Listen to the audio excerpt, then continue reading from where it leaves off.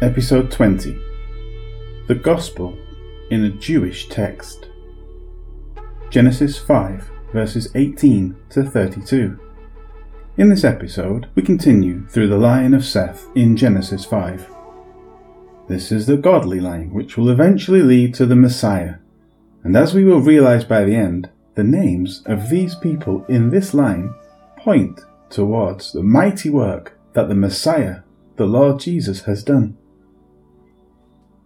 Verse 18 to 24. When Jared was 162 years old, he had a son named Enoch.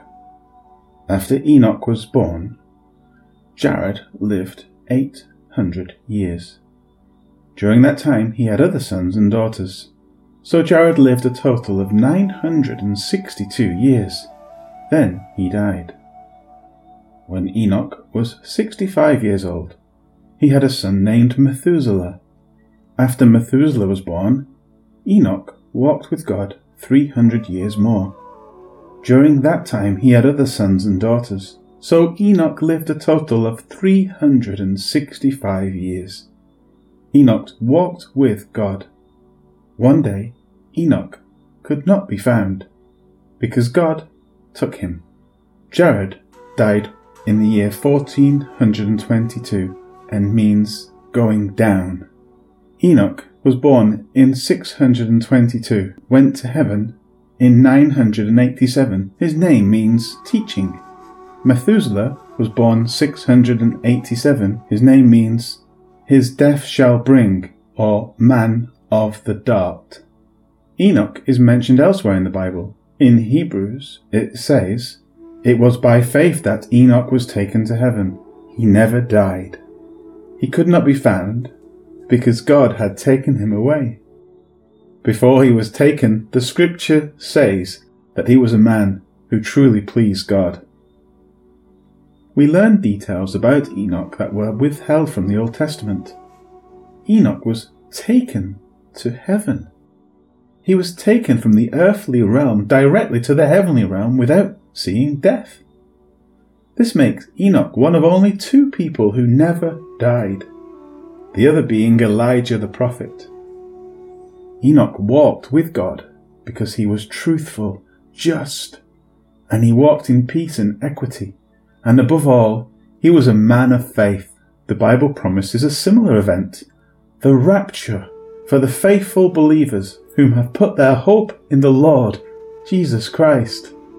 Whether one person or millions, God is fully capable of keeping every promise just as his word declares. Verse 25 to 27. When Methuselah was 187 years old, he had a son named Lamech. After Lamech was born, Methuselah lived 782 years. During that time he had other sons and daughters.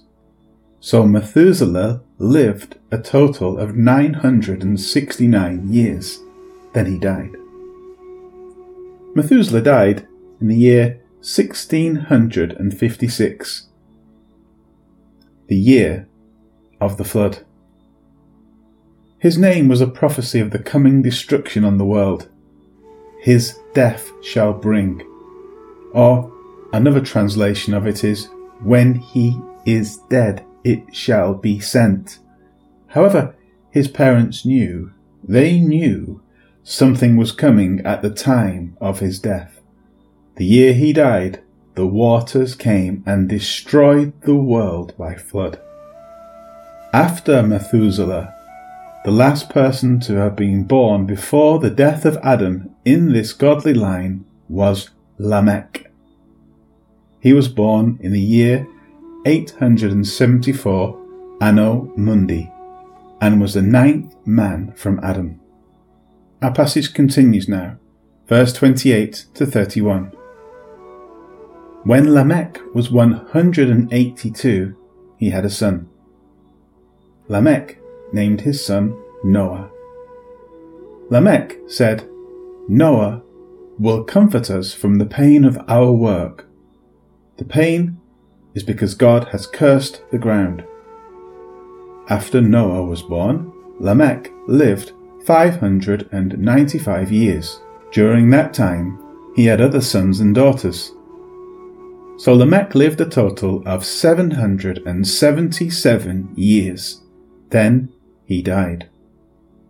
Lamech died 1,651 years after creation. His name means captive, and Noah means comfort or rest. Lamech lived to be 777 years old, and he died in the year 1651, or in the 5th year before the flood came. The 777 years of his life, though the shortest in this account, are a testament to the divine grace of being taken home before the coming destruction. Verse 32. After Noah was 500 years old, he became the father of Shem, Ham, and Japheth. This is the final verse of chapter 5, and it sets the tone for the coming account. Noah had 3 sons starting in his 500th year. Shem is listed first, but he wasn't the firstborn. God sovereignly chooses all things for his purposes, and these purposes are often met in the most curious of ways. Let's read what Paul says in Acts chapter 17. From one man he made every nation of men, that they should inhabit the whole earth, and he determined the times set for them and the exact places where they should live. God chooses the exact time and the exact place where each human being will live in order to give them the most perfect opportunity to seek him out and bring him glory. And why does he do this? The verse continues. God did this so that men would seek him and perhaps reach out for him and find him, though he is not far from each one of us. This is how God works with his wayward children. He is ever present and working in the most effective way to reach out to us and bring us to the glorious rest that these ancients so patiently waited for. Let us not fail to respond to his call in our own lives. The 10 names from Adam down to Noah have specific meaning. When the Hebrew meanings of their names are used, we can hear the gospel of Jesus right here in the first book of the Old Testament. Listen to just their names and just their translations. Adam, Seth, Enosh, Canaan, Mahalalel, Jared, Enoch, Methuselah, Lamech, Noah, and their names meaning in order: man, appointed, mortal, possession, praise of God, descending, teaching, his death shall bring, captive, rest. Jesus Christ, the Son of Man, was appointed, Seth, by God to become a mortal, the name Enosh, a man who could die so that we would become the recipients of the promised possession, or Canaan, of eternal life to the praise of God, or Mahalalel. He descended from heaven for the purpose of teaching. His death is what released the captives, or the Lamech, and has given them the rest, the Noah, promised since the fall of man. These names were selected by God, divine election, so that God could display the gospel story, a wonderful witnessing tool for the believer today as we follow our marching order to proclaim the gospel of God to the Jew first. Hallelujah and Amen.